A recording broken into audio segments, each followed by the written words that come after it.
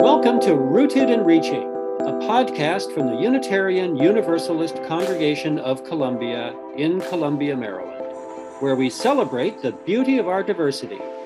In our conversations here, we share stories of our journeys and explore ideas that challenge us in order to nurture the interdependent web of which we are all a part.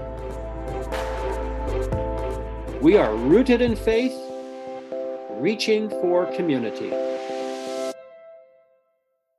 In this episode, I'll be chatting with UUCC member Laurie Coltri about how singing in the choir connects her to herself, to others, and to our spiritual community. She'll also tell us about why she felt called to serve on UUCC's Trust and Reconciliation Committee, and we'll invite you to sign up for a listening session by Sunday, January 17th. So Laurie, thanks for being with us today. Well, thanks for having me. I'm excited to see your face. Our first question is, how and when did you first get connected with singing with the choir at UUCC? So I think maybe the more apt question is, how did you come to be at UUCC? Because I kind of came in via music. And I think probably anybody who's been with UUCC more than maybe 8 years has probably heard this story. Back in 2003, our younger daughter, who at the time was 9, and her choir at school got abolished. And she was sad because she had no place to sing. And I was at the ice rink one day with a friend of mine, Kathy Lilly, who is a member, and we were chatting, and I was telling her about how sad Robin was that she couldn't sing. And Kathy said, "Why don't you come to our religious congregation?" And she saw my face blanch and she said, no, you don't have to believe in Jesus or God or that. We have a children's choir and they're always looking for fresh meat in the children's choir and they sing all kinds of things. So that started to get me thinking. And that weekend was the shuttle disaster. Oh. And Alan and I showed up at UUCC on that Sunday morning. And the adult choir had changed course from what they had decided they were originally going to sing. And they sang Let Me Fly, which is a spiritual. I remember this sort of out-of-body experience of hearing the choir and feeling as if they were levitating off the ground and flying into the sky. I have never had an experience like that before. And I should add that Alan and I just sing at home. We mostly folk rock and Grateful Dead, and we would sing in the living room. Together? Like a duet? Together and or separately, just for kicks because we like the music. And we had talked occasionally about, gosh, I wonder if we could find a place where we could sing with other people. But neither of us had much background in music, so we didn't feel like we could, audition for a choir. So we're walking out of the worship service after we've had this experience, and there's this little sign on the door which says, "Join our adult choir. Music reading not required. All that's required is a love of singing and the ability to carry a tune. If you're interested, contact Tom Benjamin," and it gave his email address and his phone number. And we felt like this sign had been put up especially for us. It was such a serendipitous moment. And then I walked out into the corridor and found a small card with a list of the 7 principles on it and thought, these are my people. Wow. So that's how we came to join the choir. We had to wait until after the spring music service. And then in the early fall, we joined. Nice. Has music always been a big part of your life? No, actually, it hasn't always been a big part of my life. It's always been in my life. My dad was a great fan of classical music, particularly 20th century classical music, and also Bach. So we had a lot of that going on in the background of my life. I could hear it. He would be in the living room listening to music, and I would be doing whatever I was doing, which was primarily visual arts. I was much more interested in drawing and painting as a child, and music was just kind of in the background. My mom loved to sing while she was cleaning, but she had no musical training or anything. She just liked to sing. And I liked to sing. I spent a little bit of time singing in the children's chorus in grade school. And I took a couple of very benighted years of piano. I was no good at it until at age 50, I walked into UUCC. Nice. So what kind of What emotional or spiritual or psychological needs does music fill for you or meet for you? Well, this is another one of those. I want to change the question a little bit because music is important to me, but what is really, really transformational in my life has been making music with a group of people. So the feeling of being in a choir, part of the choir, has been so important to me. It's just transformed my whole life. It has taught me some life lessons that I never learned any other way. Probably the first one is that I had always been a perfectionist, and it had always kept me from belonging to any group of people, because the minute I made a mistake, I would leave and never come back. And it became clear as time went on that I was never going to be perfect. That in fact, when you're making music, you're never perfect. That it was important to be able to strive for something better and also to love what has actually happened. And there were many times along the way, particularly the first 5, 7, 8 years that I was involved in the choir, when I would make some really awful mistake, either a mistake musically or a social gaffe.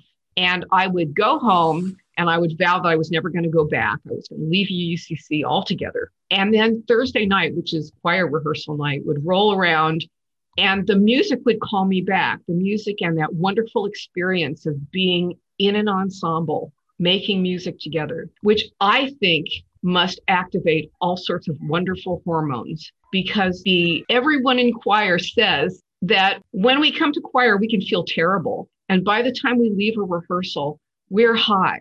We are so excited. It fills us with oxygen. We have that together feeling of being with each other, combining ourselves to make something beautiful. I love that, Laurie. I think you nailed that question. The spiritual wisdom of being part of something bigger than yourself that's also tied to art. Yeah, that's tied to art and to the experience of being fully human in a social way, which I had never had before. It's a lesson of self-acceptance.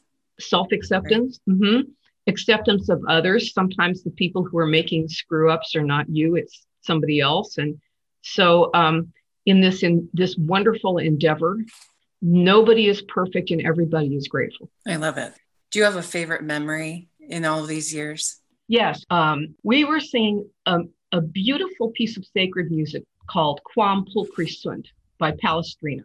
And which, by the way, I looked it up this morning and I learned that the lyrics, which are in Latin, are verses from the Song of Solomon, and they actually are quite racy. Yes. I was not focusing my attention on the meaning of the lyrics. I found myself having one of those transcendental experiences. Palestrina is contrapuntal, which means that each line is a little bit different and they weave together to make a whole, as opposed to being a melody with harmony. They're really quite contrapuntal. And suddenly in the middle of this piece of music, we started to get in the zone where everybody was functioning in terms of their own parts. And I had this sensation of being stripped naked and being at one with everybody in the room, with the conductor who's waving his arms. So it's a very physical, it's not sexual, but it's this very physical experience of being at one with everyone around me, with the piano, with the people in the room listening, and then with every choir who had ever sung Palestrina in the world over time. And, he's a Renaissance composer, so that takes in a lot of choirs.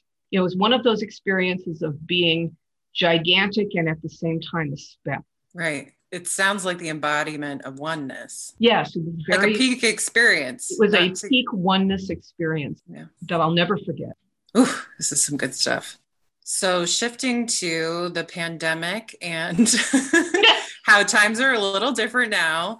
Can you tell us a little bit about how the process works for creating these wonderful virtual chalice choir videos that we show on Sundays? So as soon as the pandemic hit and we became a virtual congregation in like the day that you started working, I think was like the second week of March or the 16th. I'll never forget. It was right after our first virtual Zoom meeting. Yep. And I think every choir member felt bereft. I mean, we get so much from being together in one room, singing together. And, I have some online skills. And so from my perspective, I started thinking about, well, how can we recapture as much of what we've lost as we can? And so over time, I started thinking about the software that I had used to create practice music and thought, well, maybe I could use it to make virtual audio of the choir singing. So I broached this topic with Michael and he okayed it. And so we decided that we would try to do Spirit of Life. So Michael plunked out a sort of an accompaniment to Spirit of Life that we could use as a guide track so that we can all sing together. And I asked a few people to get involved and we, figured out how to record these into our phones. And they sent me the audio and I put that together. And that was our first foray. And then I realized that, okay, I could maybe do a slideshow because PowerPoint will let you do video. So I made a slideshow and I don't remember what piece of music it was that we made into a slideshow, but we did some audio and we interposed it onto a PowerPoint slideshow and we performed that. And I don't remember who it was who came up with let's try to do video. But over the late spring and summer, we started having these conversations about, well, maybe we can do video. Now, my husband, Alan, is he's an IT professional. So he started looking into what kinds of software we could use to make this happen. And UUCC bought software that it could use to create choir videos. So what happens now is that Ross Martin, who all of you probably know is a member of the tech crew, and he lives in one of Larry Lumen's old studios, which he then adapted to be a recording studio for the choir. He has a video recorder and he has a teleprompter. So we create scrolling score audio that people can use to listen on headphones while they record to the sound. And Ross sends me the video and I use video editing software to create the choir videos. I arrange them on the screen and I create a slideshow underneath it. And that's basically very short description how it's done. And I created a blog post recently about this whole process. And I just want to emphasize that the video part is actually easier than the audio part. The real challenge is making the audio sound good. But I also wanted to say that what this means to me, not only does it give me sort of a sense of what it is like to be in a choir. And I'm very lucky because I get to hear the audio created out of these individual voices. So I get this wonderful sense of oneness with the choir that the people who are contributing audio really don't get as much of. So I'm extremely lucky. The other piece of serendipity for me is that I'm retired now. I'm in my late 60s. My dad was a social worker. And when he retired, his project going forward into retirement was to take photographs of the murals around Los Angeles, set them to music. And he created videos of these slideshows with this music. And then he shopped them around and got them shown on public access channels. Wow. So it's such a coming home feeling for me to suddenly realize that I was walking in this wonderful part of my dad's footsteps doing this work. Yeah. I assume you have copies of those or access to those? I do. I have a DVD of a couple of his videos. Yeah. That's lovely. I've always been a big mural fan, so this is this is really awesome to hear. So, stepping away from music to wrap it up here, many congregants already know, but you're on UUCC's Trust and Reconciliation Committee. Can you tell us a little bit about what called you to serve the congregation in this way? I'll try. So, I've never really had a community before UUCC. Before that, I was always so afraid of making mistakes that I never persisted in any community for very long. And so, the UUCC community is the transformational moment of my life. And it means a lot to me.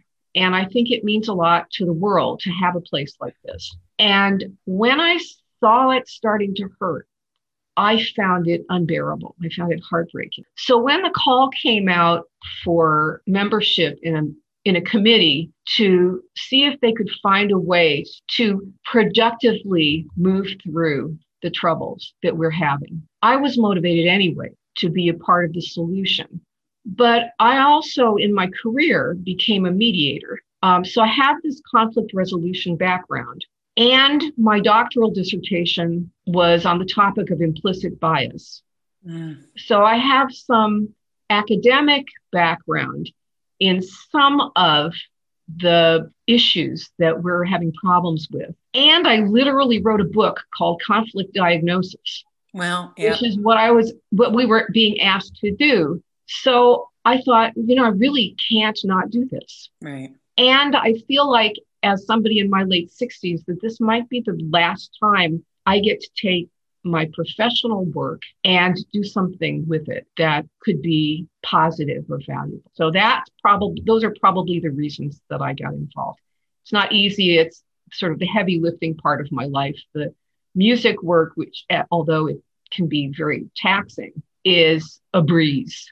This other work, it's like having a newborn child. You really want to be, it's very tender, and you want to do the best you can to nurture what you're trying to grow. Right. So the team is working on, you've been holding listening sessions for weeks and weeks, and those wrap up when? January 17th is the last day to register for a listening session. And I want people to know that everyone's voice is important in these listening sessions. So I hope that anybody who's listening to this and who hasn't done a listening session yet, that you would register. This is not a debate or even really a conversation. It's a session in which the person who is speaking, their voice is centered in the experience. The job of the committee people who listen is to make sure that we listen carefully, that we listen deeply, that we're able to show the speaker that we have heard them, and to encourage the person to speak as long as they feel called to do it. Lovely. Laurie, thank you so much. Thank you for sharing your lovely heart and your beautiful brain with us. Well, thank you so much for having me. It was a joy to think about this as being a kind of conversation at coffee hour, maybe in the lobby with, people, real people physically present.